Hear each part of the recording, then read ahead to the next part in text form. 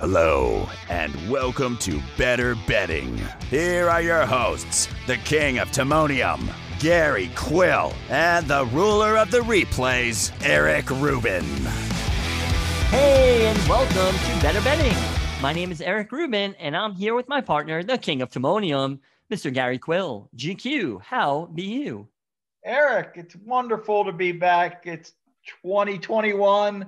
I appreciate the fact that our friend from the north, Doug McPherson, filled in for me, did a yeoman's job. I'm proud of you guys, and ready to see what we can do for 2021. Yeah, we're excited for today's guest. We have a friend of GQ, longtime friend of GQ, John Scheinman, who you're going to interview in a few minutes. He mentions Oaklawn Park, and he enjoys the racing there. Next week, we have a great guest coming to preview the opening of Oaklawn. I'm still reluctant to say who it is because he could still back out. I don't really know him very well. So, but I think we'll have him. He promised. So stay tuned next week for a great preview of Oaklawn's opening weekend. But in the meantime, we're going to go to GQ, who sat down earlier today with John Scheinman. Hey, we're here with John Scheinman. For those who may be living in a cave over the last half century or so, John Scheinman, I first of all, John, welcome. Thanks for giving us some time to talk horses. I'm glad I got welcomed. It's not me giving, you're giving. No, it's great to be with you, especially since we can't see each other out at Laurel and Pimlico right now. It's been hard. But thanks for having me. I'm excited to be here. No problem. For those who don't know John that well, John is a two-time Eclipse Award-winning writer. He's the last horse racing beat writer of the Washington Post. Personal friend. I say that maybe tongue-in-cheek of Andy Beyer, because Andy was at the Washington Post when John was there. John will touch on that, I'm sure, as we talk. John's written for the Pollock Report, Blood Horse, Thoroughbred Times. He's also a recipient of the prestigious Hilltop Award at Pimlico, given out on Owl by Breakfasts, as well as the Red Smith Writing Award that they give during Kentucky Derby week. I had a pleasure of meeting John probably a decade or so ago up in the Pimlico press box. And there are people you meet in your lifetime, and many of us will refer to them as characters. Well, John is a character, and I'm going to stop talking because John is never short on words. So John, again, thanks a lot. But give everybody who's listening, you're correct me if I'm wrong, you're native to the Mid-Atlantic area. If not, tell us where and how you got into horse racing, who introduced you, and how did you get into it? Well, I was born in York, Pennsylvania, grew up on Long Island, came down to the Mid-Atlantic when I went to college at American University. I would say, outside of being a tiny tot watching racing on Wide World of Sports, my father, who was not really into racing, he did take us to a couple Marlboro Cups, and I got to see Forego run and Wajima and I guess it was Honest Pleasure or Foolish Pleasure. I don't know. The fields were packed. They were tremendous, and it was really enjoyable. And I got into, but I personally, the seed was planted when I was very young. I started watching harness racing from Roosevelt Raceway and Yonkers on television, probably before I went to bed at night. And then while most kids, when they're eating breakfast, are reading the box of cereal at the table, I was looking at entries and results in Newsday from the harness track. And because I would pick them the night before, I would pick them the morning before. I probably wasn't watching much, and then I would see the next day if I'd won or not. And that's how it planted. I really actually got into it when I came down to American University, and I'd always thought it was interesting and didn't know anything about it. And I began to head out to Laurel and Pimlico. And then I began to do it quite often on the weekends, go out to the tracks. And then I realized I didn't know anything about what I was doing. Time to start reading. And started reading Beyer's books, Andy Beyer's books, Picking Winners, Beyer on Speed. I began to, I just went down the rabbit hole. I read Joe Palmer's book, This Is Racing. And then I really got really into it when I read Mike Helm's book, Exploring Pedigree. And that book is amazing. And I still get the products based on his work that are still available from I'm going to plug them, a company called Progressive Handicapping. I shouldn't give it away because it's one of my secret edges, but it's good stuff. And then that's basically it. And then I have a OCD personality and I began to gamble. Wow. So your start was following the Trotters, and that's how you kind of got into it. When you say following them, but when you say Yonkers, am I right? I used to spend summers in New Jersey, and we used to watch Yonkers at night. There was a gentleman by the name, was his name Sam Bernstein? Sam Bernstein. Dan's a legend, and he created there's a journalism award named after him right now, and it pays out like 10 or 20 grand to the winners. Wow. Big. Yeah, I talked to Bergstein a few times. He's really was a cool guy. He was old by the time I got to him, but he was, he really cared a lot about racing. He was serious about the sport being run properly. So he was a really cool guy.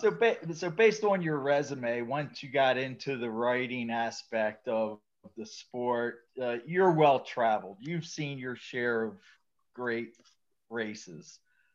In your opinion, who's the greatest racehorse you ever saw run, either in person or on TV? Well, I mean, I can't, it's hard for me to say Secretariat and Affirmed that just don't register with me. Right. I answer this question to the point where I was engaged with racing, not just like phantom memories of stuff. Sure. And the answer is holy bull. And the answer is that right? Yeah, I mean, just nice. Absolutely spectacular race record, speed figures that are legitimately faster than anything we see hit the track these days. I mean, and if you look at the fields and you go back and look at like his Whitney and his Woodward, and he blows the doors off of millionaires, lots of them. Those fields were jam-packed. There wasn't fluff, and they were serious animals. He's blowing their doors off. And the Travers was, when he held off Concern outside of his scope at 1.25 miles was almost beyond comprehension. And he was, I firmly believe that he was tampered with in the Kentucky Derby. And he would be, and if that had not happened, if he had won the Derby, I mean, it wouldn't even be a surprise that I would say that in this conversation. So I guess he's there. And there were others. I mean, I thought Groovy was a spectacular horse when he was right. Groovy was the fastest, and it proves out from Beyer speed figures. I think he was running in 132 and 4, 132, 130. Those numbers are so gigantic. I loved that horse so much. He was so cool. And he should have never ran the Derby, though. No, they screwed him up completely. They didn't know what they were doing, and then they finally got him right. And I mean, he was when he was on, it was just eye-popping to watch horses that fast.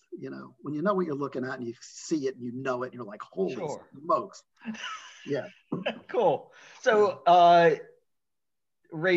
favorite racetrack for whatever reason? Pimlico by far. And I don't know if all your listeners know who Action Andy is, but Action Andy's a gambling friend of mine.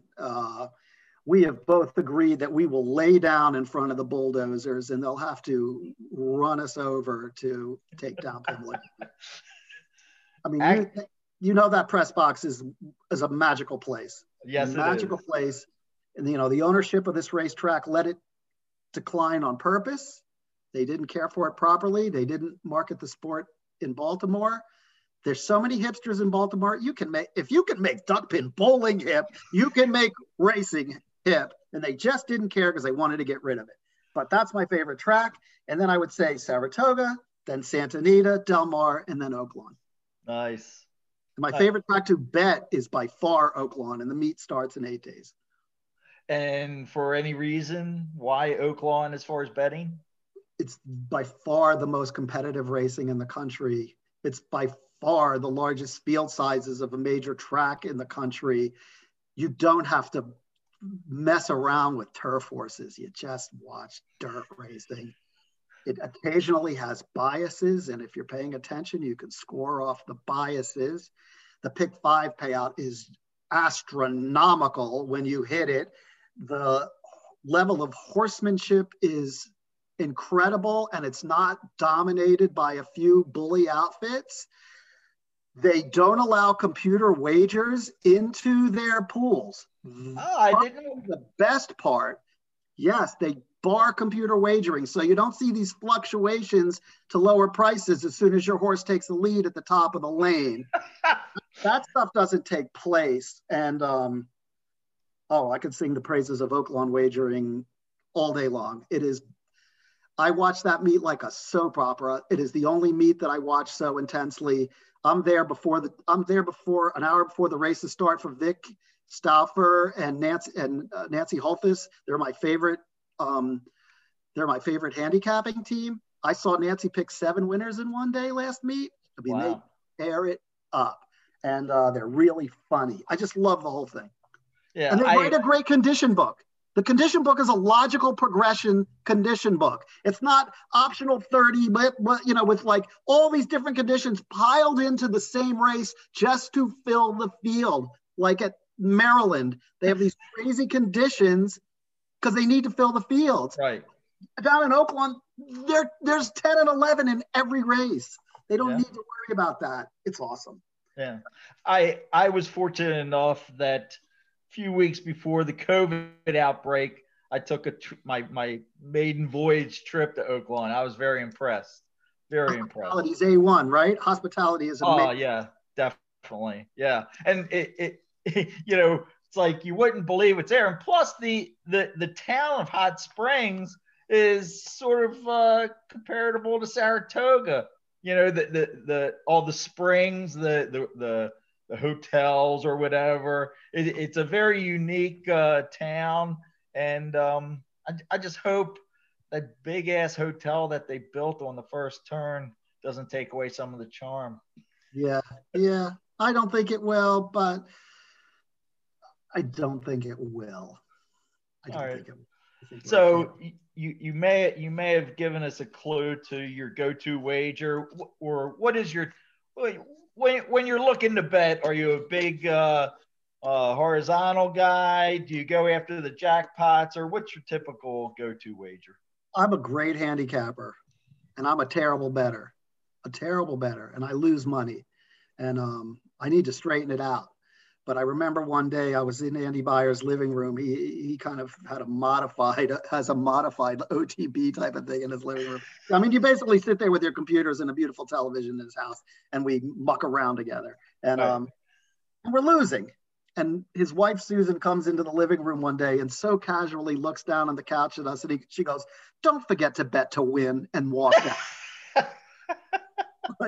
like, thanks, Susan. Like, here we are. It's like, I always call Andy and me when I was at the Post, I called him Batman and I was Robin, because he was like big gun and I was just getting my act together.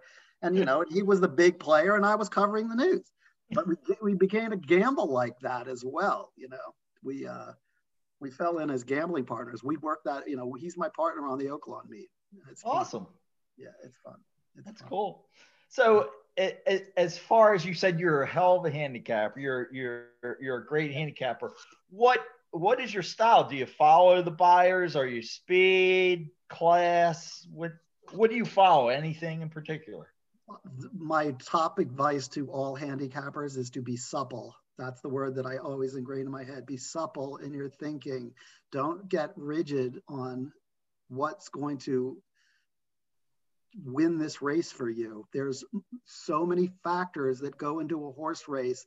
I'm constantly sifting information right up until the time my bet is placed, which is hopefully 30 seconds before they go into the gate. There's a lot going on, and dependent on the information I'm processing at the time, that'll be a decider in how I make these.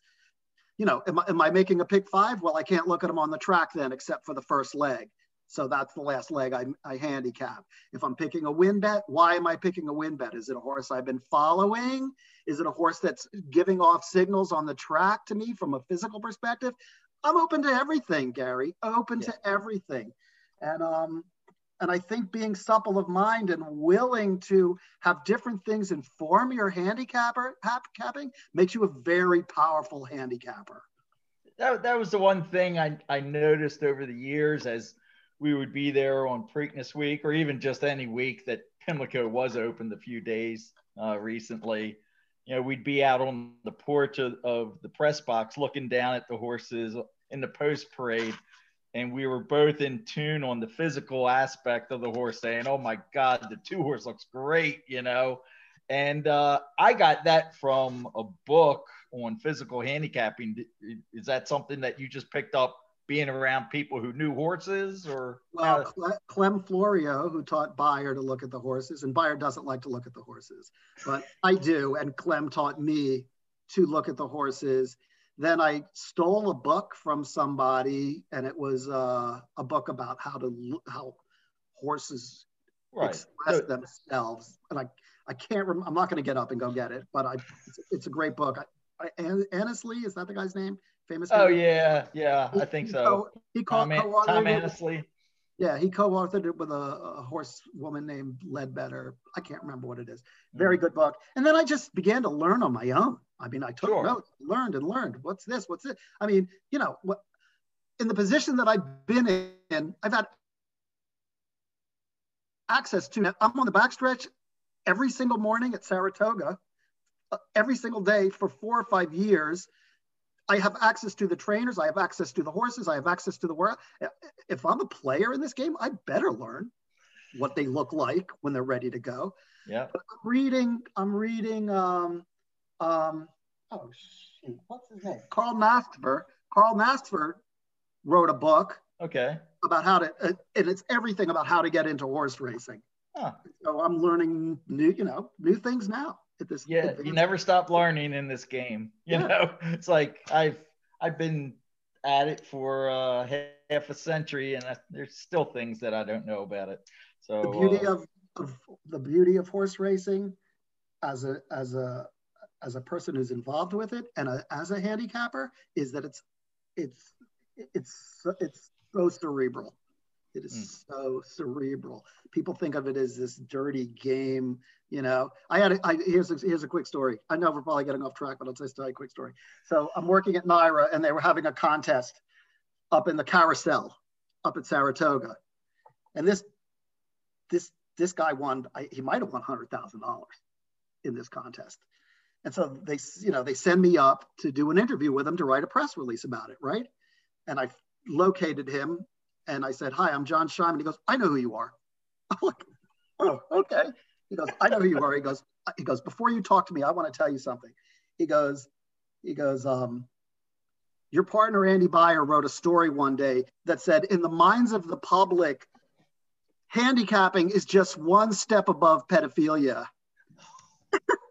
Oh, jeez. He goes, I'm a high school teacher. He goes, "I'm here to tell you this is the most cerebral game that you can play in the world." And I go, I can't use that quote. I can't. So that was a funny moment, but that was really cool. Well, you have entertained me, whether you've wanted to entertain or not, just your personality and some of the comments you make. I recall one. It had to have been either Black Eyed Susan Day or Preakness Day. I think it was a turf race, 14-horse field, and they had problems. It took so long loading in the gate, whatever, and you must have bet the one horse or whatever, and you were getting all antsy. You're like, if they wait any longer, they better hang a hay ball for the one horse. There you go. I mean, the press box life in Maryland, and it diminished a little bit. Some of the characters left or died. Clem and Joe. Yeah. Vinny's sometimes there, but it was a clubhouse. It was a real clubhouse, and it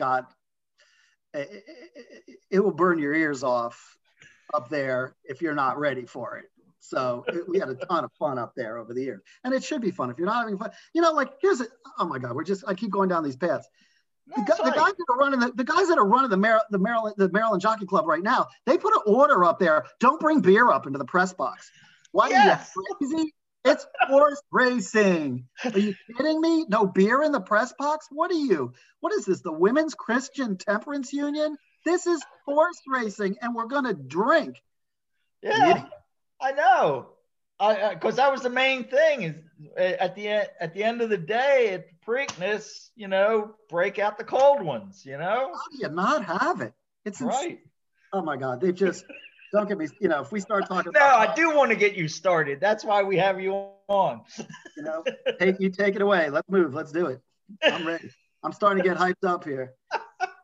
Well, since you're getting hyped, everybody who loves this game knows there's a ton of stuff wrong with the sport.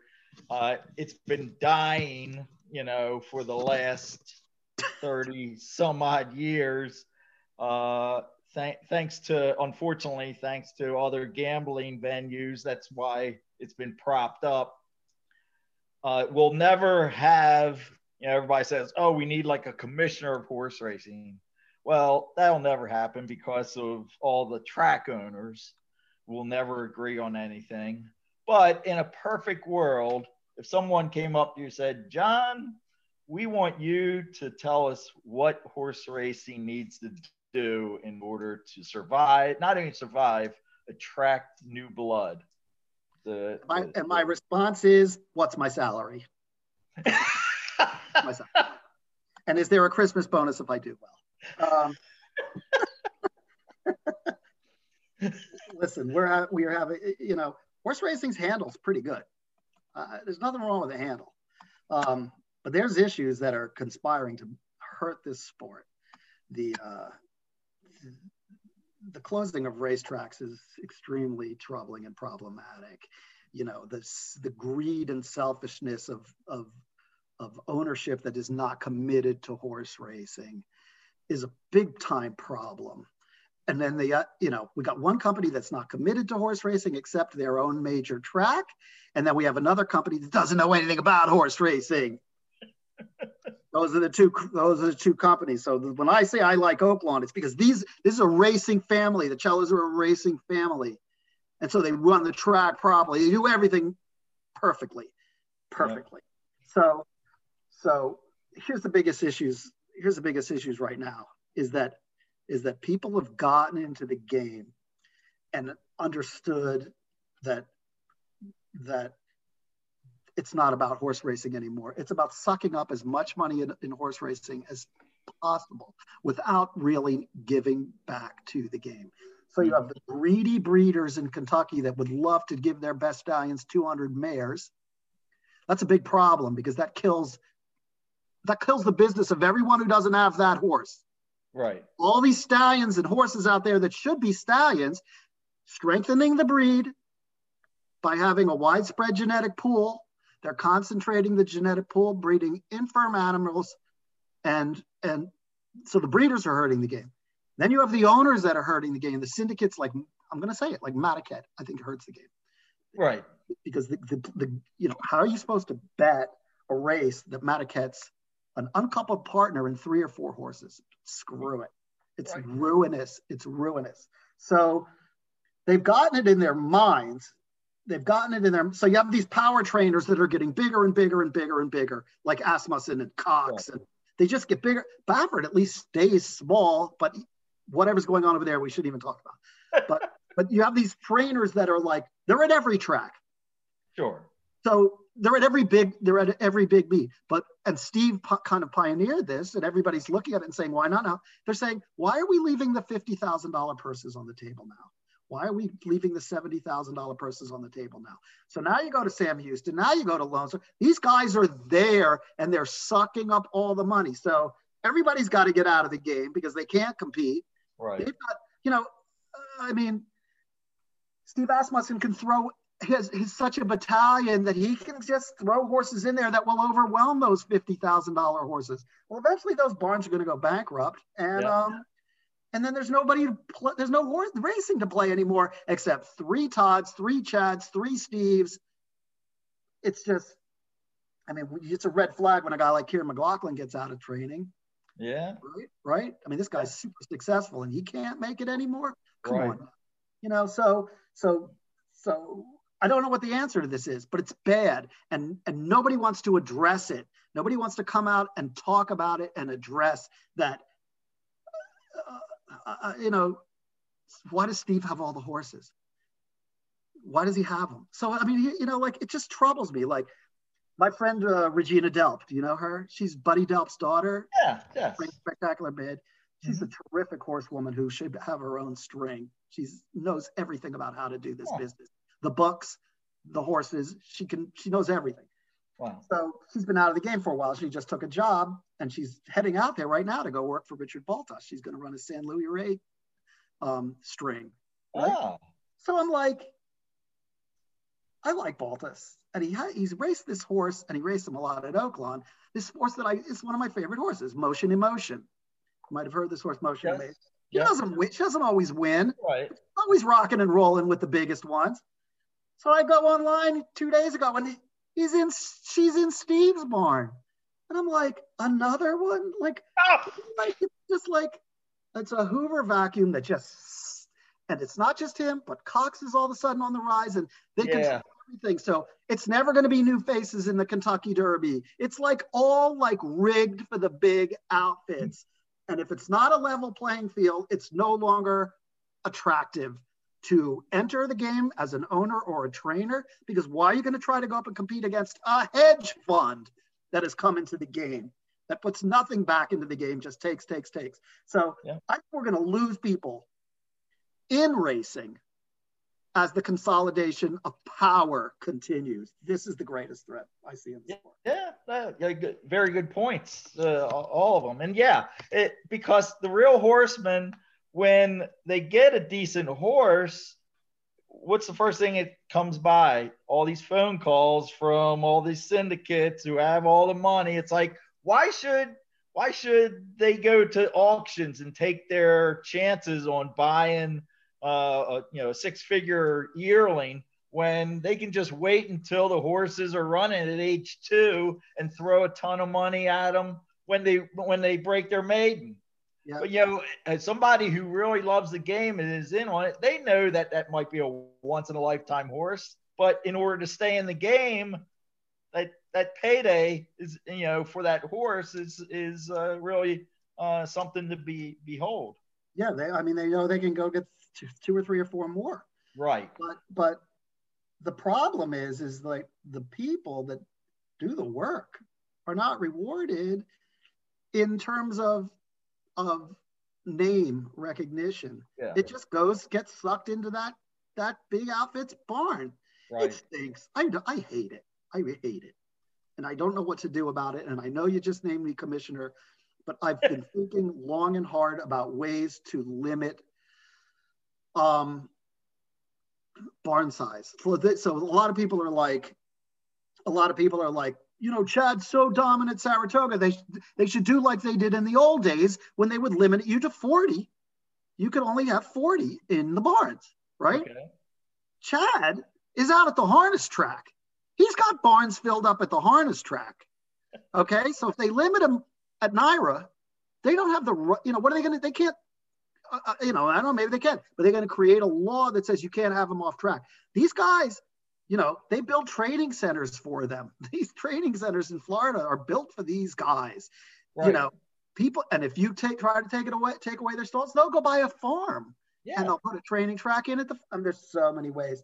You know, if you made me commissioner, I would have a rule in racing, and I would police the devil out of it in things like ownership papers and things like that. This is a whole nother story. But for the trainers could only have a certain amount of horses.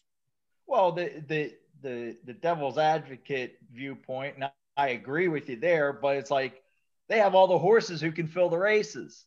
So the racing secretary isn't going to cut off their nose to spite their face by saying you can only have so many horses when they know they have to rely on those trainers who have a barn full of horses to fill the races. But Gary, back in the day, they did it. They limited horses. So, I mean, you know, they keep changing the rules and changing the rules. I mean, I sat in on the commission meetings when they uncoupled the horses. They uncoupled the entries. I'm like, uncoupled ownership entries? What are y'all doing? And they sit up there in New York and say that Trevor McCarthy and Kate and oh my God, can't ride in the same race, except you can have 3 different Chads running the same. What are we talking about here? Oh, and you can have brothers who can live together. Yeah. In Saratoga, they live together. Right. So you know, that's just an old law that somebody, you know, I'm surprised they haven't changed it immediately based on this stink. Yes. So what racing does is it curries to big shots. It's a bad thing they do, and they're doing it in this. And I don't want to get too deeply into this, but they're doing it in the things like going after racism.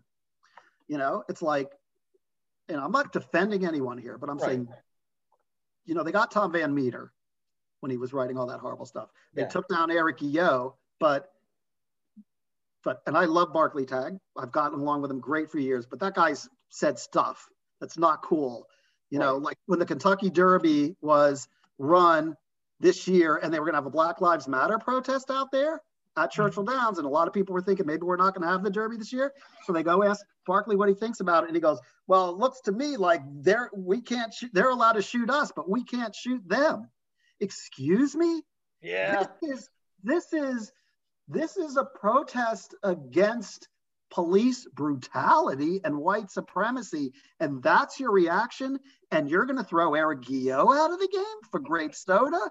This is a unequal application of law. So Bob Baffert is allowed to get off scot-free for multiple medication violations, but a small trainer who doesn't have an outfit like Baffert's, who's got maybe 6 or 7 horses, she gets banged and she gets suspended. That barn's closed. Those horses are all transferred and she's out of business. That's that's an unequal application of law and rules. So unequal application of so many different things in this game that conspire to hurt the game as a whole. Amazing. Well, we talked a little bit beforehand, and I knew this ahead of time. You've been working on a book. Tell us a little bit about the book. It's not out yet for consumption for people to jump on it, but we're going to give the preview to our listeners. Thank you. That's very nice. What would I owe you for this? What, like 50? A 50? People have been pushing me to write a book for a long time. And I don't know if I'm going to disappoint people, but it's a fiction. Because I think people want to hear racing stories. Yeah, that's what I thought. That's where I thought you were going. No, but there's racing in the book. Oh, okay. And it's a very short book. It's not long at all. It's more like a novella, and it's going to be like yay big. That's it. Okay. Really cool. And it's called Bal Harbour Blues. And so what the deal of the book is it's 1991, and a guy who handles the numbers for a mob outfit. He's got Staten Island and parts of Brooklyn. He runs a nice mob outfit. I mean, a nice numbers outfit. He uses kids to do his numbers, right? And the mob and New York State begins to get in really deep into lottery games and numbers games. And the mafia decides to shift out of numbers into crack, cocaine, and prostitution. And this guy's going, what are we doing here? This isn't what I do. I don't do this. Mm-hmm. My people are into numbers. They don't do crack. They're good, normal people. We got a great business. What are you doing?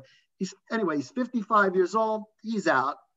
So he's built up a lot of goodwill with the mob. So what they do is they retire him to Bal Harbour, Florida, and the book's called Bal Harbour Blues. So he gets in a condo with his wife. He gets a mob pension, and he doesn't know what to do with himself, right? So I'm not going to get into all of it, but they get out of there, and they wind up in a seedy Art Deco motel down on Collins Avenue.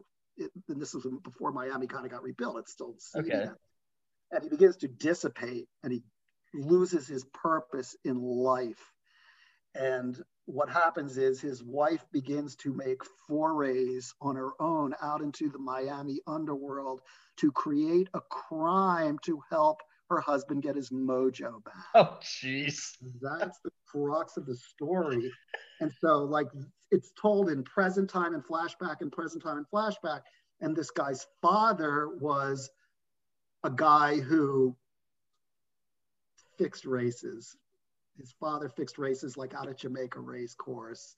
So he saw all this stuff as a kid growing up, and his wife creates a racetrack crime. Okay. And that's the story. Now, the reason the book is not already being printed, I will tell you the reason the book hasn't been printed. I sent it out to a few trusted people, A, for blurbs, right? And B, to just say, is this all good here? Right. Is this all good here? So Byer's one of my guys. So Andy calls me up and he goes, John, I have to tell you, I'm loving this book. I'm curled up here on the couch right now. And it's like reading Damon Runyon for the first time. And I was like, yes, yes. Oh, yes. He calls me back a day later, maybe 2 days later. He goes, I finished the book and it reads like it was written by someone who doesn't know anything about horse racing. I'm like, what? What? So I'm crestfallen. He goes, go change the crime. God. I'm like, what? I'm not changing the crime. That's rewriting the book. So he proceeds to email me a tutorial on the mathematics of handicapping. And I think I was probably so depressed, I got into the shower, curled up in the fetal position, and stayed there until I was like a California raisin. And I was so depressed. That's why the book's not out yet. I haven't met Andy's requirements of excellence of crime. Well, other people who read it, they just went, well, this is great. They weren't, he's so brilliant that he's breaking down the crime to see if it makes sense from a betting standpoint. And I'm like, who cares? It's a story. But I want to fix it so I can get my blurb and he's happy because I want to please him still. He's still like mentor-y, You have to get his approval. I want his approval, of course. Well, can I step back and say, when I met Byer, okay, I get hired to cover racing at the Washington Post, right? The guy it was Vinny Peroni, who's a great race writer, superb, knows his work. And they replaced him with a guy named Dave McKenna, who is a good friend of mine, and he's a terrific sports writer. He's on Deadspin, and he's really, really good. And but he didn't really know anything about racing, so he just he didn't cover it as a beat. He'd show up and do weekend race wrap up, and then he was covering rock concerts at Merriweather, and the guy was not focused on racing. I come in there, I feel like I'm a dog. I know what I'm doing. Turned out I had a lot to learn, but I'm like, this is the guy whose books I've read. This is my hero. All of a sudden I'm like, hi, Mr. Byer. I'm the new racing writer. Don't call me Mr. Byer. I'm like, I'm so scared. And he really didn't talk to me because he doesn't talk, he doesn't, you said at the top of the show, he doesn't let a lot of people into his inner circle. And he's a superb human being. He just doesn't have time for extraneous, you know, he's got a life to lead and he wants to lead it and not have your right. favorite horse racing story fill up his time. He's busy. So I wanted to be in with this guy. I wanted to work with him and I wanted to get to know him. I revered him. But Gary, I was still me. So I'm a loudmouth. As anybody listening to this can tell, I'm a talker. So I'm up in the press box, which was my home, right? I felt comfortable there. And so it's Maryland Million Day. And I'm spouting off about this horse in the Maryland Million Sprint named Georgie Stover, who was, I think, it might have been 25-1, something like that. I'm like, this one will not lose. And I'm talking all day long. I'm waiting for Georgie Stover. This horse is like, nobody's betting this horse, right? He airs, and Beyer goes, how did you know that? Now I'm a fisherman, and I got my hook in. And it just took off from there because what he wanted was to see that I understood the game, and he wanted to see, like, I can think and do this. I don't follow the crowd. I have logic behind what I'm doing, and it will be contrarian to the 8-5 favorite, and I'm sharp. And then I began to show that I know how to write and report as well. It gave me an entree to a great friendship. That's awesome. I still had to prove my stripes first, and that race got the ball rolling. So it was nice. A great moment. Thanks for sharing that with us. And I've been guilty of doing my impersonations. Never Andy Beyer impersonation, but I give you an A+ on. Good. It's a good Beyer, and I don't know if he would take offense to it. I don't know. I think he wouldn't. Well, if we were so honored that Andy Beyer would actually listen to what we have to say from week to week, I know. See, now my partner Eric, who's patiently waiting the handicapping segment, he's a big Beyer guy, but he's come up with his what I've termed Beyer. His Eric's initials are ER, and Eric likes to look at races and take the Beyers one step further, thinking that the Beyers themselves didn't cover like a very wide trip, or the fact the horse was on the rail the whole time. So he likes to give plus and minuses to the actual Beyers. So, but that's your responsibility as a handicapper to get to do the trips. I mean, just like the Oaklawn meet, you have no idea how much time me and him put into trips. We put in a lot of time, but the Beyer is a valuable tool to work off of. It's a good foundation. It's the foundation, but I mean, there's so many other factors to go in there. But if they throw in a horse that's in the 70s and he's going up against horses in the 90s, I mean, you're really going to have a good story to tell why that one's going to win. Right. Beyers are really helpful.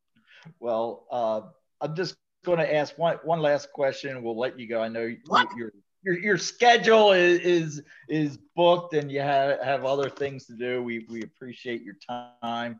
So what can you share with us, your best horse racing story, whether it be a personal betting story that was like an awesome score or a bad beat, or anything that you've shared multiple times that you can't believe, either good fortune or bad fortune? I have two really great stories, but I can give you one. Or you can have both if you want. Okay. My greatest day was was it 2005 or 6? Giacomo wins the Kentucky Derby. Okay. I give out Battle 1 to Jason Levin on his LA radio show. Do you know Jason? Okay. I give out Battle 1 and I give out Giacomo. So is that why Ken Rudolph picked Giacomo? Because he heard you like Giacomo? I saw him. I saw that tape. And he goes, and you know what? I loved that tape until he said, well, I got $25 on him. I'm like, that's it? What? 25? And you're making it like you just took down the house. Here's my deal. I bet Giacomo. I gave him out on the radio, and I played the late pick 3. So there's the Kentucky Derby, and then there's the 2 allowances that follow, so the crowd doesn't pour out at once. Right. In boxing, they call it the walkout bout.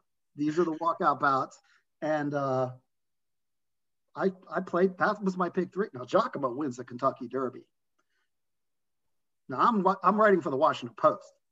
So you got to write a story afterwards. Well, this story is not only going to be written because it's such an astronomical upset, it's going to the front page of the paper.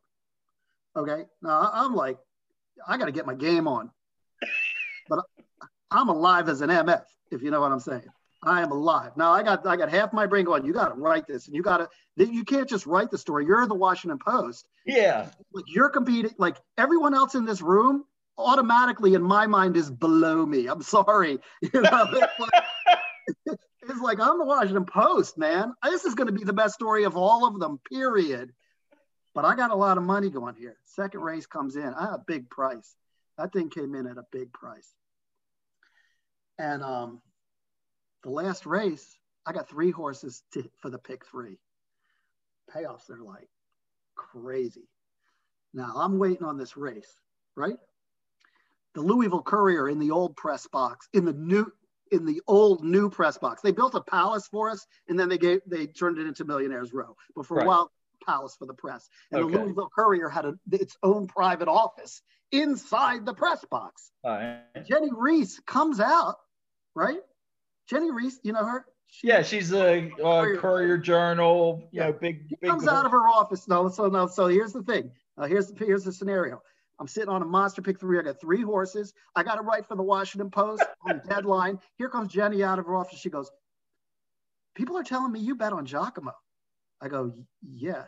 She goes, we want to write a story on you. I'm like, that's not happening.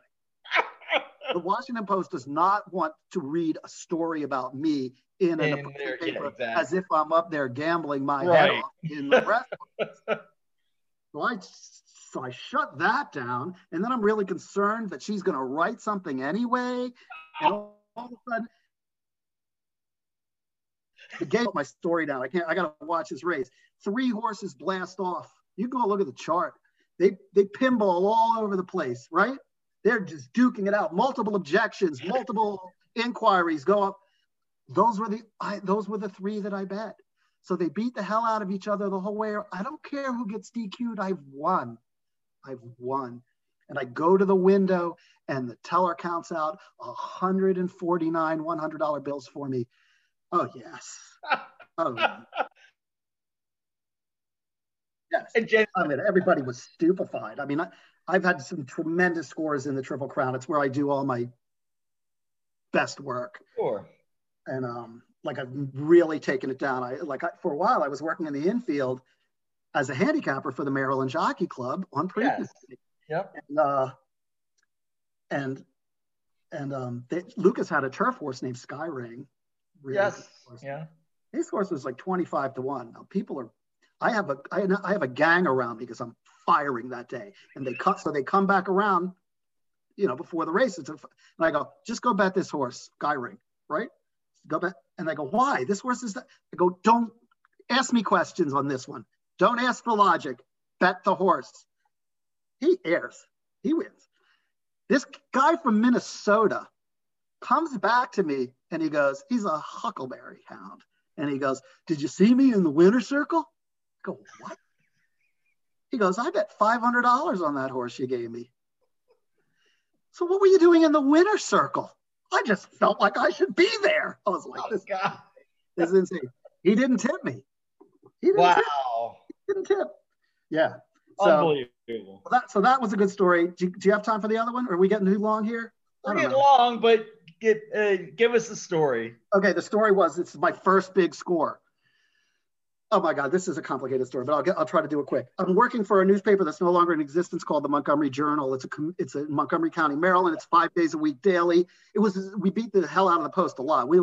Everybody who left there went on to great things. It was a superb. I would match it against any community daily in the country, and then elevated times. Wow. So I was in the sports department, and we had a summer adventure series. And the reporters in the sports department would go on summer adventures and write about them. So they go, Scheinman, we want you to go skydiving. And I go, you don't even cover my insurance and you want me to go skydiving? You don't cover I'm not doing that. And it was this whole thing, I didn't want to do it. The guy who wound up doing it compressed his back. He wrote the story from the hospital bed, and they show him with interaction with the computer. I didn't do that one. And then they said, well, if not that, how about going to Demolition Derby? I'm like, are y'all trying to tell me something? Like, maybe you want me dead. So I said, you know what I'm going to do? I'm going to go to the state fair, and I'll cover the state fair. So, I'm supposed to be at the fair. Now, don't you know, I go immediately to the track, right? I'm not covering the goats and the chicken prize roosters and stuff. I go to the track. I was just getting going. I really didn't know fully what I was doing at the time. But I bet an exacta and across the board on 2 horses. It was Rudy's Wiggle and Cut the Crop. 25-1 and 10-1, right? Rudy's Wiggle airs. And we're in the far grandstand, like the metal stands at the far turn. I'm back up in there. I can barely see a thing. And a horse comes flying out at the end, and I go, who was that? And this guy, this total stranger, goes, that was the 5. And I'm like, oh, yes, that's me. That's Rudy's Wiggle and Cut the Crop. $2 exacta pays $9.88. Now, when you've never won anything in your life, like I've never done anything in my life at a racetrack, and all of a sudden I'm loaded. So I'm like, I've got my story. This is my story. So I have my tape recorder, right? So I begin to narrate what happened as I'm going to the window. Okay. Just so I can have it on tape, right? And all of a sudden, so I'm like narrating it on this and this happened and this happened, this happened. So I'm recording it. So I get to the window. Now this is before all the computers and all the stuff in the window were modernized. This is 90, 88, something like this, right? So it was really like primitive type stuff. So I take the tape recorder and I put it right down in the window. And the teller's name was Billy Ryan. And I put the tape recorder down and I go, I worked with Billy. You did? Yes. Well, you're not going to like this story. Oh, God. Well, So I'm interested in hearing your story. But well, I mean, that was only, it was like first, I was part-time weekend teller to make some extra money for the family. And I just remember he was like the longest running mutual clerk there. And he was like 85 at the time. Yeah. So I put the tape recorder down and I go, I'm doing a story for the newspaper and I'm just going to let you know I'm going to record our conversation so I can have some color and stuff. He goes, and he takes the ticket and he runs it through. $988. Oh, and he goes, oh, I'm going to have to see your driver's license for this. I go, why? He goes, it's for taxes. I go, what? I didn't know anything about how that worked. Right. So he takes my card and he looks at the card. He goes, John, you're a big winner, John. You're a big winner. I'm like, what? He goes, you can have something for the boy. You can have something for your boy. I'm like, what? Oh, God. What? And I'm taping all of it, right? And I'm like, what are you talking about? And so like throughout the entire process, he's harassing me for a tip, but he makes a mistake that I didn't notice at first, but he runs the 988 through the machine again. And it takes. It took. And I go, where did that come from? I didn't realize. I go, I guess I had another one. And meanwhile, I also have the win and play across the board money too.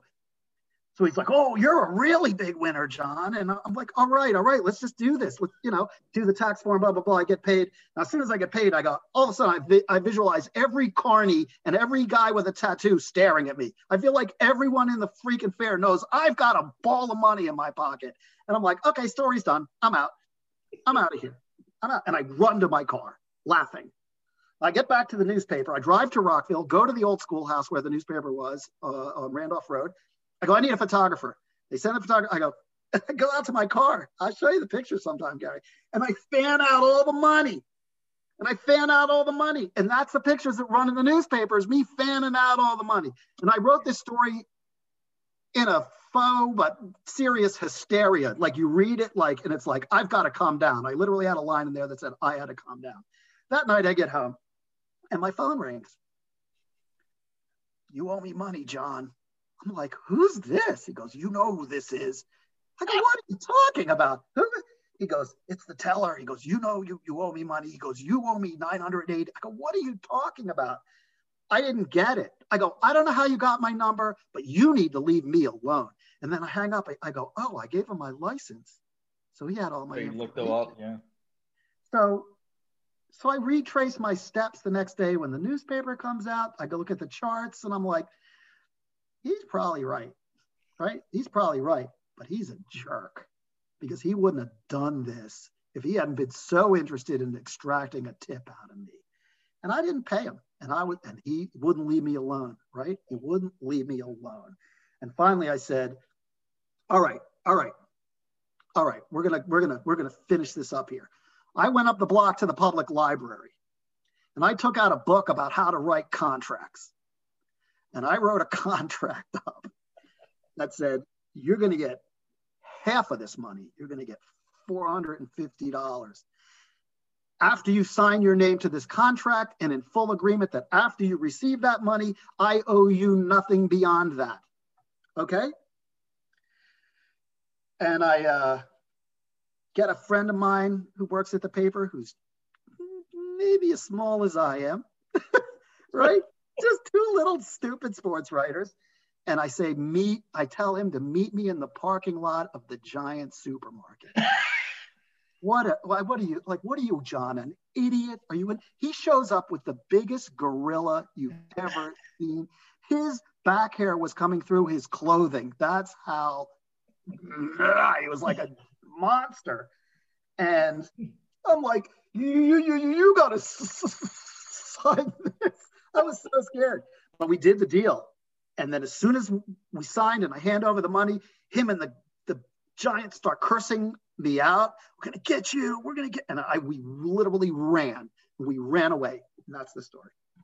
That's amazing that the teller machine did that, because at least the modern machines, there's no way. Once it goes through, it's.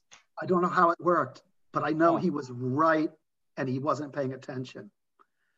So that's just what happened. I mean, maybe I'm off and maybe I don't know, but that's what happened. I got paid double.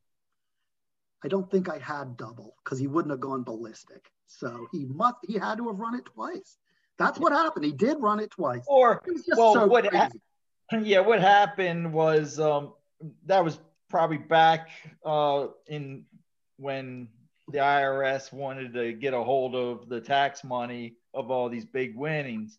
So the machine would recognize it, and you'd have to turn over all that information. But it never gave the total amount. That's what I'm thinking. If he recognized the total the first time, and then when he ran it back through with all your information to put in the machine, but still, anyway. But you know what? I'm just realizing having this conversation right now, and then I'll let you wrap it up because I'm sorry. I know I'm taking too much time. But he got half of his money, but I still paid full taxes on the whole thing. True. Yeah. So I never thought of that until just now. Anyway, so those are like two of my favorite stories. And so the Montgomery County newspaper story on the fair was your big win at the Big T. Yeah, I'll try to dig it up one day and show it to you because it's so fun. I'm bug-eyed in the photograph. It's just a great. Well, John Scheinman, certainly not a disappointment. You always bring your A game whenever you're talking horses and stuff, and we'll look forward to Bal Harbour Blues coming to Amazon. I'm assuming it'll be all over. And I'll sign it for you if you want it signed. It's not going to be expensive, maybe $10 or something. Now the question is, are you going to have Andy Byer do the foreword? No, I want him to do a blurb for me. That's what I'm trying to do. Okay. I got Jerry Eisenberg to do a blurb for me, and he's one of the greatest sports writers there is. Oh. So I'm super excited, and hopefully it'll be out sometime this year. I'm so happy you guys had me on the show, and it's so great talking to you again, Gary, because we just, we're out of it, man. We're in isolation. Exactly. Yeah, the days up at the press box, talking horses, who you like and why and all that. I look forward to it, and hopefully we'll be at the Pimlico as well. Yeah, we'll all be back, and I hope I haven't bored all the listeners, but thanks for having me. Well, thanks again, John. Eric patiently waiting for his turn. Any parting words for John or anything, Eric? No, John, thank you so much for coming on the show. I was sitting back and enjoying those stories. Those were great. And Thank you. I'm glad GQ invited a fellow Jew from Long Island. So that Ah, I found that right out. on. So, Right on. Temple Bethel. Temple Bethel in North Belmore by any chance? Fort Washington. There's a lot of Temple Bethels, but that was mine, North Belmore. So Right very on, nice. man. All right. Well, thanks for coming. Really appreciate it. Okay, guys, take care. Take care, John. Thanks. Bye. Bye. All right. So some fascinating tales there. I hadn't met John until today, and that was a really entertaining guest. So good job, GQ, getting him on for us. We're going to move on now. I know it's been going a while, the show, so we're going to do a pretty quick handicapping segment. The late pick 5 Saturday from Gulfstream Park. It begins with race 8. They have a 12 race card. I looked up the weather. It seems like it will be okay, so we should be on the turf. And we're going to get started right away. Race 8 is a 1 1/16. It's a state bred stakes, as most of these are. The Sunshine Filly and Mare Turf. And, I always joke about the morning lines, or not joke, but I say how they're terrible. I think they're terrible here too. I don't see how they're going to beat the 6 Sugar Fix. I really like that horse.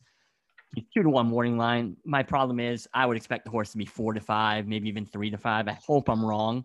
Anything near 2-1, I'll be very happy. Maybe 6-5. But anyway, Sugar Fix, the 6 horse, that's who I like. His race 2 back in a grade 3 race was really much better than it looked. He chased 2 to 3 wide in a race that fell apart. So he was chasing a blistering pace against grade 3s, and the race fell apart. And those horses are much better than these that he was running against. So the buyer looks low, but you talked about in the interview, how you have to adjust that, and that's just the basis. His last race, he got an 85 buyer, and it was just much better than it looks also. He had a slightly slow start. He had a 2 to 3 wide trip. He probably made an early move because that race favored closers, and he was kind of close. So, and that too was against some decent horses in there. A few of these, like the Anvil Street was in there. So anyway, I just think that he's the best horse in the race here. Or I should say she, as these are fillies and mares. The only other horse that interests me at all was the 8 Mo of the West. There's a horse who has not run as fast, but just turned 4. She could be improving. Her race 2 back was actually pretty good. She got squeezed at the start. It does say slow start. She was probably back more than she wanted to. She also lacked some room early, so she kind of got stuck and couldn't get forwardly placed. She's not a horse with a ton of early speed, but she would have been, I don't know, 3rd, 4th, mid-pack towards the front. Instead, she was way back and made a nice run. I thought she'd run a little better last time. She did have a little bit of a wide trip last time, but I just think she's possibly got room for improvement. We covered that race, the Vigilantes Way race. That was just a tough race, if you remember that one. And that was the McGahee horse who won. So Mo of the West is the only one that I think has a chance here to beat Sugar Fix, but I'm basically leaning on Sugar Fix. Sun Summers is 7-2, capable, but I thought had a perfect trip last time, and I thought had a really good trip the time before that. So I don't see that horse getting any better, and I think the trips made her look better than she is. And Kelsey's Cross coming out of open stakes races is capable, but there doesn't appear to be a lot of speed. That's one reason why I like Sugar Fix, who should be able to sit close to the pace. So 6-8 for me in this race. That's all I'm interested in. Do you have anything to add? I know I said I do most of the handicapping for us, but glad to hear your thoughts. No, just a few observations. The 2 horse Kelsey's Cross has run in these minor open stakes races. That's the thing about Sunshine Millions Day. It's a lot of times you get heavy favorites because it's restricted. They're restricted stakes races, and you got to be careful about that. I definitely agree with you on Sugar Fix. Do you think that the 9 Bienville Street, who just ran a length behind Sugar Fix, 2 back, then came back and won first time blinkers? It's funny.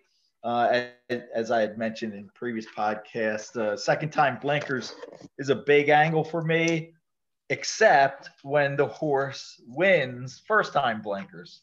I know it's strange, but seldom have I seen horses who come back and repeat as winners, regardless of the level that they're running at.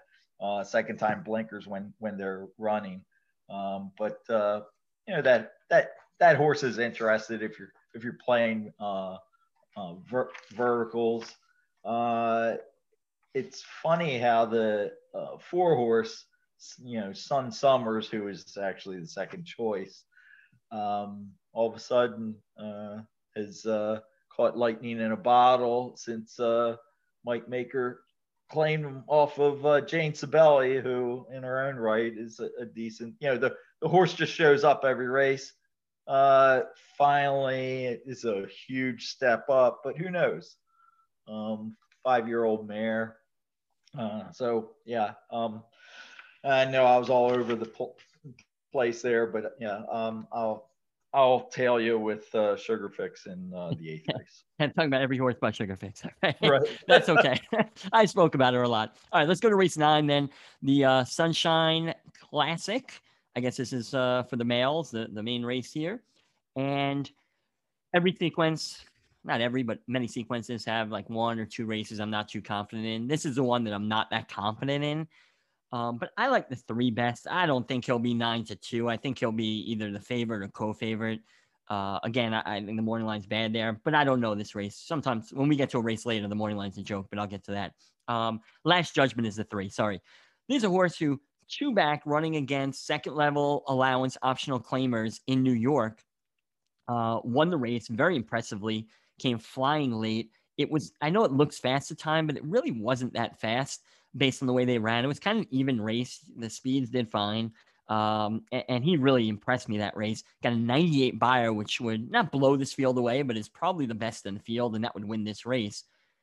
Then he came back in a grade 3, the Mr. Prospector. Look who he ran against. Sleepy Eyes Todd, who's an excellent horse who runs 100 buyers. Ferenz Fire, who's basically a 100 buyer horse, and Mind Control, who's capable of being a 100 buyer horse. He's running against much better last time. He didn't stand much of a chance. He was just outrun. No excuse other than they were just much better. So I can kind of toss that race. He really didn't have a chance there, even though it was 13-1, because the 98 buyer of the race before excited some people. And by the way, Pete's Play Call, who he beat 2 back, is a solid New York horse who runs like a 90, 92 buyer, which Pete's Play Call would be competitive in this field. The only question to me about Last Judgment is not if he's good enough, because I think he might be the best horse, at least right now in form. My only question is the distance with him, but he's run well at a mile and a 16th. Yeah, he came in 4th, but that was against King for a Day and Maximum Security, so I don't care going 2 turns. And the other long race, the mile and a 16th race at Oaklawn, he won. And he beat Desmond and Comedian. Desmond, I believe, is I know California. I want to say a Baffert, but it might not be Baffert. One of the top California trainers. He's a good horse. He was in good form at the Oaklawn meet last year. So anyway, Last Judgment to me is the best horse, but the distance might be a question mark. That's the horse I lean on the most. But it seems wide open, this race. I mean, I like the 1. He won this race last year. He's nothing special to me, though. I mean, the distance won't be an issue, I guess. He's a closer. I don't know if there's a ton of speed here. I don't think he'll be 7-5 the 1. I think he'll be more like 5-2. But he's got as good a chance as anyone. Maybe for a short price, I'll leave him out. But there's really I don't love the long shots of 2. Scar, I don't like that much. QNane or QAnon, I don't know. QAnon, maybe this horse should have stormed the Capitol also. If you get my little political humor there, it wasn't too good. It's not like your jokes, but the 5, QAnon, I know that's not how you pronounce it. I don't know how, Maybe it's QAnon or something. Yeah, you know what? I heard Pete Aiello say it on the call, but I forgot. Anyway, he had 1 race as good enough when he had a fairly easily. So I don't love that horse. And then Coffee Bean, I'm not a big fan of. I remember his turf win was when he had an easy lead, wired the field in a speed favor and course. Could he win? I guess he could be a better horse now. I don't see the 2, 5, 7, but any of the other 4 can win, and I'm leaning on the 3. You have anything to add before we move on?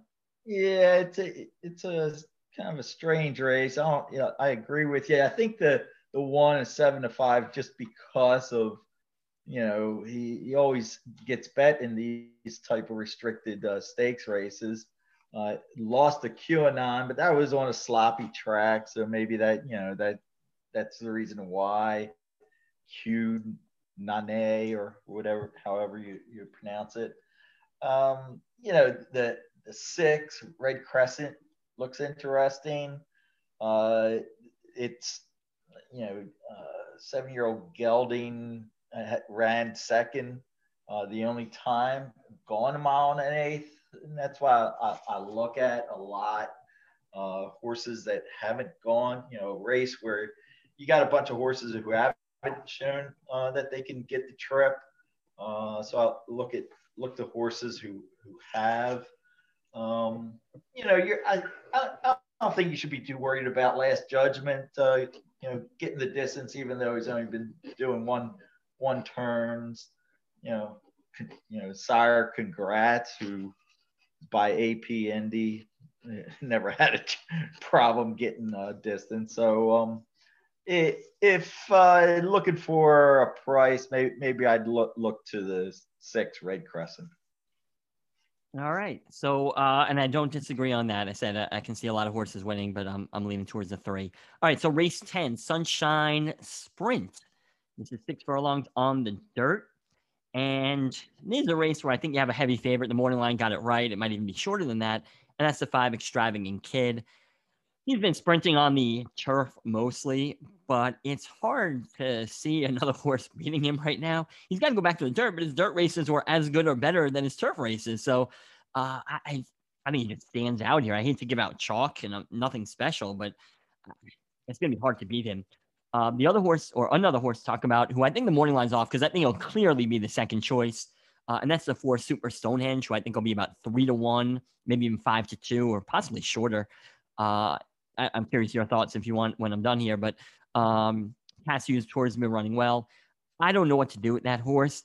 He had pretty much a perfect trip. Last time on the poly track or on the Tapeta up at Woodbine, he ran against Ride Comet, who of course came back and won the stakes race, beat my horse Casa Creed by actually he might have beaten by a length or something. Last week we covered the race, but Ride Comet ran really well. But Ride Comet was an improving horse and had trained like crazy down at Gulfstream. So I mean, I guess it's a positive, but I'm not going to go crazy that he came in second to Ride Comet.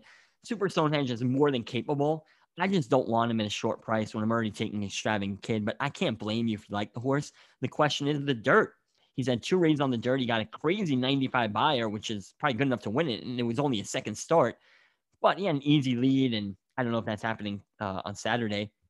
And then his other dirt race was not very good at all. So who knows how he'll take to the dirt. The only 2 horses that I would want to mention other than that are on the outside. I've always been a fan of Jackson. I just like this horse. And I thought his last race was really good. He had a slight stumble at the start, which it doesn't show you. So always an advantage when you see trouble that's not listed. And he chased an 8-1 shot around the track who faded. I thought the race slightly favored closers. And the fact that he was up close and chasing and took the lead early was a good sign. And that was his 3rd off the layoff. And each one's been better than the next. Now I know Chuback, he got an 88 buyer last time, an 87 buyer. So you might be like, oh, he kind of, plateaued. No, I thought the 87 buyer last time was better than the 88 he ran before. If anything, it was more like a 90. So he's still improving a little. I know he's a 5-year-old already, but I just think he's getting into good form. And I can see him doing something. Can he beat Extravagant Kid? I don't know, but I definitely like Jackson. And then Inter Miami. This is where the class angle is so tough for me in these races. Maybe you have a better clarity on it, but he's coming out of optional second level allowance, optional claiming, second level allowance in New York and mostly in Philadelphia. And the way I look at it, I don't know if I'm right or not, but I look at the buyers that the horse had been running, and then I see his odds. So he was coming off a 78 and then an 86 buyer, and he went off 7-1. And what I do is I go, all right, what if he was coming off a 78 buyer and then 86 buyer going into this race off of that? And he'd probably be like 10, 15-1 at least. So last race, he was 7-1, which means that it was probably a little easier. I don't know if that logic made sense, but that's how I look at class when I'm not sure. Like, is that level tougher or easier than this race? That's not a perfect method, but that's a little trick that I use.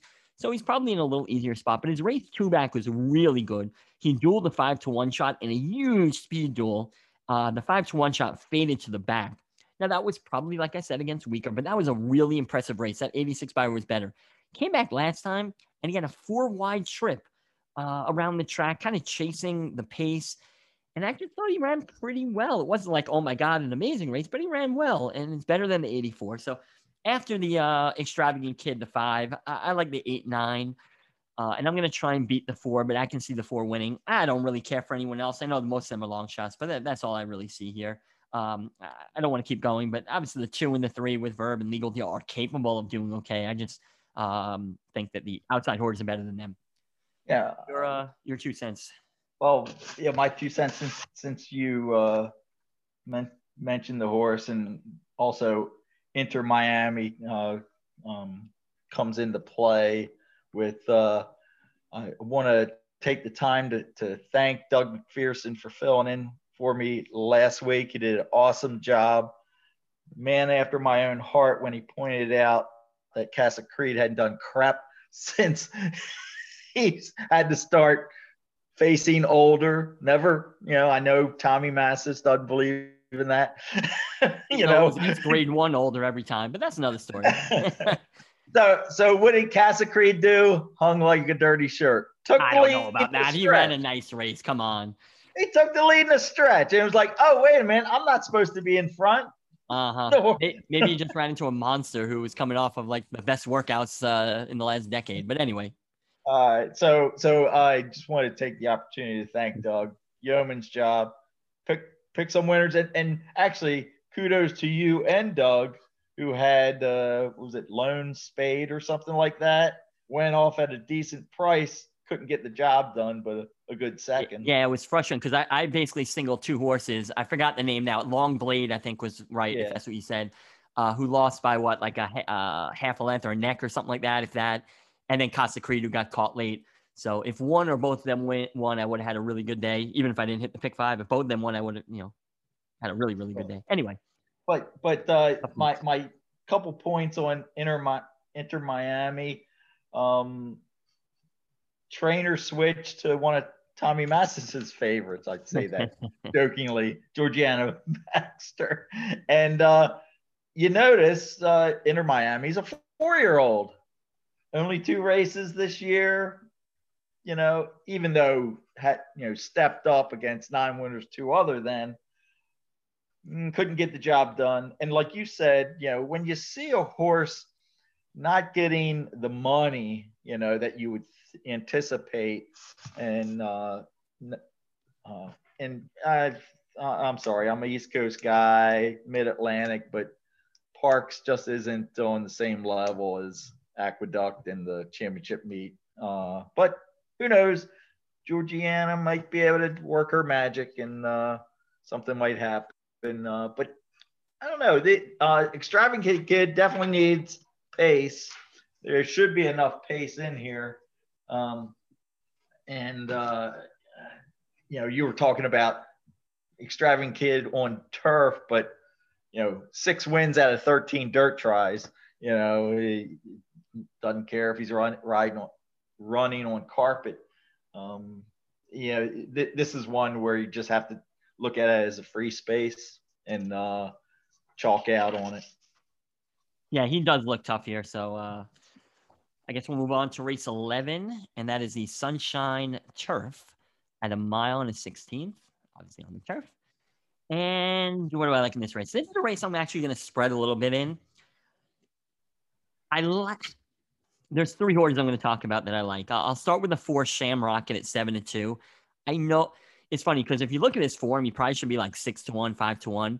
But I think the morning line is accurate here because you're going to have to pay for Pletcher and Irad. But you talked with John, for those who stuck through the interview and are listening to the handicapping. You mentioned the buyer system. I put pluses and minuses. He's got pluses next to all 3 of his buyers, his last 3. Each time I thought he ran better than it looked for whatever reason. I don't want to bore you with all 3, but the last time he ran 2 wide on the first turn and then 4 wide on the second turn.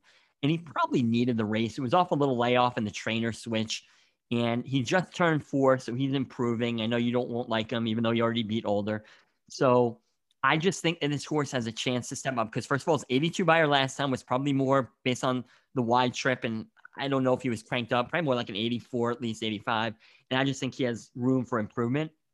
So I do like Shamrocket. And they're also, I'm not one for paces, judging pace. I'm not good at that. And I just think it's too much of a guessing game to wager my money on it. But there seems to be so much speed in this race that he should get a great setup. So I like the 4 Shamrocket. The other two horses I like, the two I actually like more than the four, but this is where pace comes into play. And the two is Proven Strategies, listed at 4-1, which I also think is a fairly accurate morning line. So Mark Cassie's coming out of, a restricted race to 3-year-olds, but an open stakes race against Lucky Curlin, who was like in the Canadian Triple Crown Trail. Not anything great. Cheryl Spite is a solid horse. I mean, they're comparable to some of the better horses in this race, I think. Anyway, this horse, when he ran last time, it was a race that favored closers. There were 4 speeds across the track, and he was one of them. And 2 of them were big long shots who faded to the back and basically walked home. So, I mean, it's good that he put him away, but kind of expected. And the other one was a 4-5 shot, and that was Cheryl Spite, who came in 3rd. So he dueled a 4-5 shot into defeat, and he dueled 2 long shots to basically walk home, and he won the race. So that 89 Beyer is really good. So I like him the best of the 2. My only fear is there's so much speed in here, but I think the horse is capable of sitting, should save ground, maybe sit juts off the pace, or if no one wants to go, he can go. So I have no luck with Jose Ortiz. I don't know how this guy wins 20%. I love New York jockeys. I've always been a fan of his, but the more I watch him recently, the more I'm like, how does he win 14%? Like, I haven't seen any of them. I'm always betting them and losing. So, but he's a good jockey, I know. So the 2 I like the best. If you're too worried about the pace, I would take the 4 maybe over him, but those are the 2. And the other one is a bit of a price, and that's the 5 Over the Channel. Amicia Jaramillo for David Fox. There's a horse whose 2-back race I didn't love per se, but last race I really liked. He had a 3-wide trip. He chased and dueled 2 horses, a 5-1 shot who faded to 5th and a 6-1 who faded to the back and came in 8th. So he put away 2 other speeds. I mean, he faded too, but it was because he was battling on the lead. And, I love that. So even though it says 25-second first quarter, remember, there are run-ups to these races. And I don't think they print them, at least not in the DRF, PPs. So who knows the 25? It's more about how the race goes, who he's running with, how, do they fade? Do they stay up?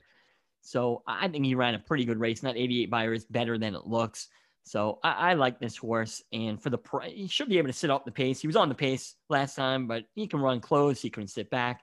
So if I knew Shamrock was going to be 3-1 and the Proven Strategy would be 3-1, I might take Over the Channel if I'm getting double-digit odds as my main horse. But those are the 3 I want to play around with. And the only other horse to mention that I want to mention is the 9 Venezuela Hug.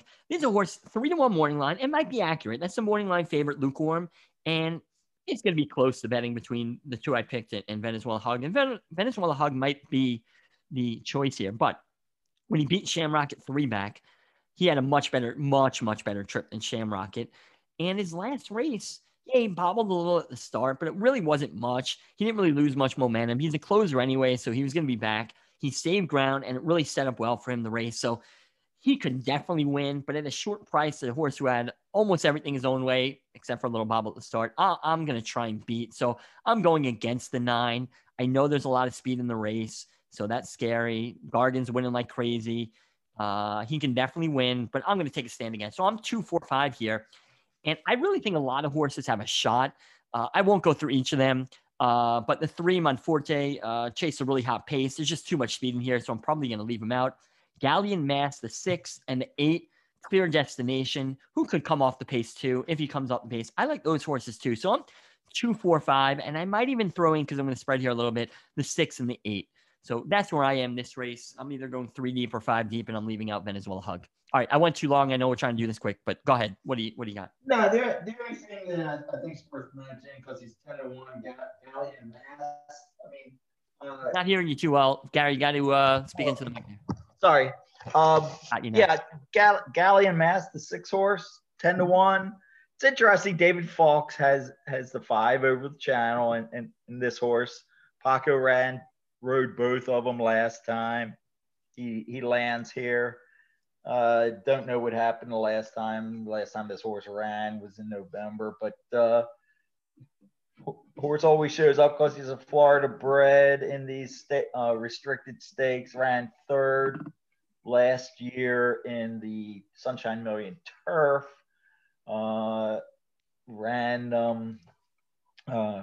Paco always seems to do well on him. So, and he's kind of long in the tooth, just turned 8 this year. But the fact that Paco stays on him might be worth a second look. That's all I Yeah. got. No, and I like him actually. Two back was pretty good. Actually, very good. He had a 3-wide trip. And last race, he was very fractious before. It doesn't say it. The 6 is Gallimes. He was he leapt up. Watch the replay if you're listening to this. He leapt up in the gate. He's a nice gray looking horse. And then he came down and he seemed to get out fine, but who knows if he bangs his head and, what's going on. So, definitely an excuse, I think, before the race last time for Gallimes. So anyway, we'll move on to race 12, the last race, almost done. Gulfstream Park Race 12, $16,000 claimer. This is their, what do you call it, a walkaway race or whatever. Yeah. The Belmont Stakes too. They used to. I don't know if they still do. So anyway, this is a turf race, Mount 16th. A lot of these are coming out of a race that we covered about a month ago. And it was the one, or maybe a few weeks ago. It was the one that Donji won. And I'm sure people don't remember when I said that race. You can go back and listen, but I'm sure you won't. I like 3 horses that race. I had said it was a wide open race. I really didn't know what to do, but I was going to leave out a couple of the favorites. Donji was the only short price horse I liked because I had liked him the race before and he just inexplicably ran bad. I didn't know why. So I left out some of the short prices and I like Donji. And then I bet 2 long shots. Honey Won't, and I forgot the other horse who were like 25, 30 to 1, the 2 long shots on the board who did nothing. And Donji won. I was out of the pick 5 by then. And my vertical bets, I needed one of those 2 to come in with Donji. So it didn't work out. The betting. But having said that, out of those horses, I just think there are 2 horses who are kind of outsiders here who are just better than these. I'll start with the one that I like second best, only because of the price. The 10 Sniper Kitten. He's probably just better than these. He's dropping big time for Maker, coming out of a $50,000 claiming race where he ran really well. That was a race that really favored closers. I think it was 2 horses. Max KO maybe. Sir Seamus was one of them, I know. They got in a huge speed to way ahead, and this guy made like first run at them, and then he got caught. So he just ran a really, really good race, I thought, and it was against better horses. He's probably just the best horse here. I know his numbers aren't that much better recently, but that 83 was probably more like an upper 80s to 90. He's run 90s in the past Beyer-wise, so there's a horse who's going to be super tough. The 10 Sniper Kitten, and he's got speed, which is valuable there to stay close. The other horse who I kind of chuckle when I saw the morning line, maybe I'm wrong, but if I can get 12 to 1 on the 6 Speed Franco, I will be unloading because the only horse that really scares me is the 10. Speed Franco, if you go back to when he ran at a somewhat similar level, 3 back, it was 12,005 claiming. So it was a cheaper level, but there wasn't that much of a difference in the field. And he ran an 86 Beyer. In that race, he was 3 wide in the first turn. I can't read what else I wrote. He got in a duel with a 14 to 1 shot and a 50 to 1 shot, 3-way duel, and they faded to the back. Granted, 50 to 1 shot's going to fade, but 14 to 1 shot, probably fade if he's in a duel, but he like totally put them away. So that race favored off the pace, I thought. He ran a super race and he blew the field away. Then he goes in a much better race, 62,000 optional claiming race, where now he was 5 to 2. So I don't know how amazing the field was. The fact, remember I talked before, the fact that he was 5 to 2, it wasn't a great field for that level, but it was still better than this.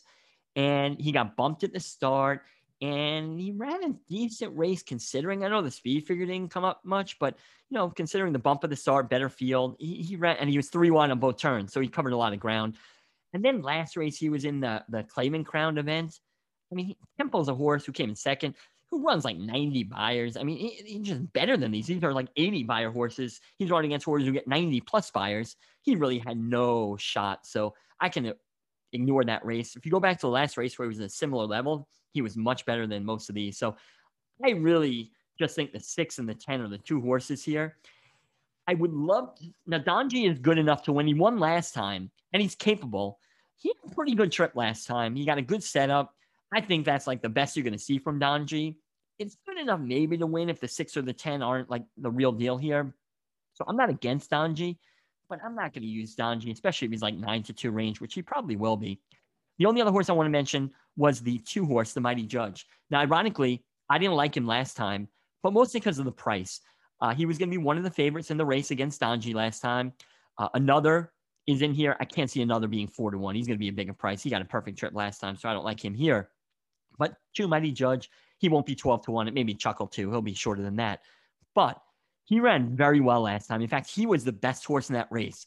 So the Donji race, even though he came in 6th, the Mighty Judge was the best in that race. He had a wide trip, 3 wide first turn, 2 wide second turn. He's checked slightly at the start. He checked slightly on the backstretch, and he lacked room in the stretch. And if he didn't lack room, he might have actually won that race. Between the wide trip, the trouble on the backstretch, and the major trouble in the stretch, this was the best horse. I still think the top 2 I said are better, but if he's anywhere near 12-1, that's why I wish it was an accurate morning line. I can trust the guy. Like if it was David Aragona, I can trust the guy. Yeah. So basically the fact that the Mighty Judge could be a decent price. I think he's the best out of the horses who have been running at this level. He's got an inside post now, so I do like the 2. So I'm mostly 6'10", 6-speed Franco because of the price. I like better than the 10, even though the 10 is probably a little better. And then the 2 I want to throw in there too for the price. And those are the only 3 I'm using in this race. So you want to wrap up final thoughts before you do a bet of the week? Yeah, I echo your sentiments on speed, Franco. There's no way this horse goes off at anywhere close to 12-1. I just don't see it. Interesting horse, also at a price. I think you didn't mention him. The 5 horse, the toughest hombre, 15-1. Kind of hard to back if you're doing horizontals because he's 5 wins out of 50 trips. He's an 8-year-old. It's 0 for 8 on the Gulfstream Park turf, but hasn't seen the turf in quite a while. I'm familiar with the trainer, Mary Epler. She always, takes her horses to the Gulfstream during the winter. The fact she claimed this horse off of Dale Capuano, age 8, maybe it was because she thought she could pick up a purse in this, claiming crown, where the horse really never did anything coming back. Now she's just drops him down, probably just realizing that an 8-year-old finally gets back on the turf and can maybe pick up a little barn money. So, dropping down to its lowest level, the horse has shown that he can run. I wouldn't, put too much into that last race. Hopefully the drop isn't a red flag, but for a price, if you're playing verticals, I certainly would use an exact or try. Other than that, I have nothing to add to wrap up. I'm actually glad you mentioned that horse. That's one horse who, scares me a little bit. I just don't think he's the same as he was. But you're getting a good price if you're getting anything like double-digit odds, 10-1 or better is a good price on a horse who's capable on his better days. So as we wrap up, I'm just going to review a pick 5 ticket that I'm looking at, and then we'll do a bet of the week if you're good. And Sure. That's the show. It's been a long show, so we'll let people go. All right, so my pick 5 ticket, again, it's hard to give it a few days out, but not much is going to change here. Unless it scratches, obviously. So race 8, the first leg, I'm going to single the 6. I like the 8. I just don't think he can beat the 6 or she can beat the 6. So I'm going to single the 6 Sugar Fix in race 8. Race 9, I'm going to use a little chalky here. I hate to use chalk. I'm going to get yelled at by inside the pylons. But 1, 3, 4, 6. But I'm going to lean more on the 3. 1, 3, 4, 6 with the 3 being my main play there. Race 10, I'm going to go 5, 8, 9. I know I probably shouldn't throw in more horses. If you're using like a 6-5 shot, you probably shouldn't spread. But the 8 and 9 will be a little bit of a price. So I don't want to leave him out in case Extravagant Kid doesn't show up with his best game. So I'm 5, 8, 9 in race 10. I'm betting against the 4, who's going to be the second choice. So 5, 8, 9 in race 10. Race 11, I'm going to spread a little bit there. 2, 4, 5, 6, and 8. That's 2, 4, 5, 6, 8 in race 11. And then in race 12, I'm going to use the 2, 6, 10. That ticket, I believe, if I did my math right, comes out to $90. That's going to be the most I spread. And I might cut some out. I might cut out the 2 in the last race, but I hate to cut it a price, so I probably won't. I might go a little shorter, like in race 10 with the Extravagant Kid. I might cut out one of the other horses to cut my bet to 60 so I can press a little bit. But that's pretty much my pick 5 ticket going in, at least my thoughts before scratches and seeing how the races run in the morning or the first part of the card. As far as the bet of the week, I'll go first, and hopefully you're prepared. If you don't want to do it, that's okay, because usually I give you a warning, and I forgot to tell you about it this week. I'm okay with it. We'll go. All right, awesome. So going into this week, because I'm up money, so I like to promote it. If I was down, I wouldn't say much, but I'm up $124 after losing $40 2 weeks ago. Luckily, last week I didn't do it when you weren't here. I didn't think it would be fair. And I probably would have bet that long blade, and he came in second by like a nose or something. So I would have lost a tough one. But anyway, this week I'm going to go to race 8, and I'm just going to bet because it's a little chalky. I'm not going to even box it. I'm going to bet a $40 straight exacta 6-8 in race 8. So that is Sugar Fix, the 6, over the 8 Mo of the West. $40 straight. GQ, your bet, should I say it? You're down $49 now. Yeah. Which is still above the takeout of your bet, so it's not bad. Yeah, I came out of the gate in our first episode with a winner. It's been downhill ever since. Being too timid. Yeah. All right. Well, what I'll do is I'm going to go. Oh gosh, I'm going to go with race 11, I believe. Yeah, race 11. I'm going to go with the old timer that in Paco, since he's a juicy 10-1. I'll just do, why not? I'll do 20 to win on the 6-horse Gallion Mast in race 11. All right, you're finally going for a price, so I like it, and the horse has a shot, so I like the bet there. Anyway, we kept you guys a long time. We appreciate you guys listening. Feel free to share our podcast. We're trying to get to as many listeners as possible. We appreciate it. Bandits BB on Twitter. GQ is at Horse Racing Nut on Twitter. GQ, our guest John Scheinman is also on Twitter. It's Scheinman John. So I'm sure John will appreciate anyone who enjoyed his time with us. So have a good weekend, Eric. All right, you too, GQ, and good luck to everyone out there. Enjoy the races, and we'll see you next week. Bye-bye.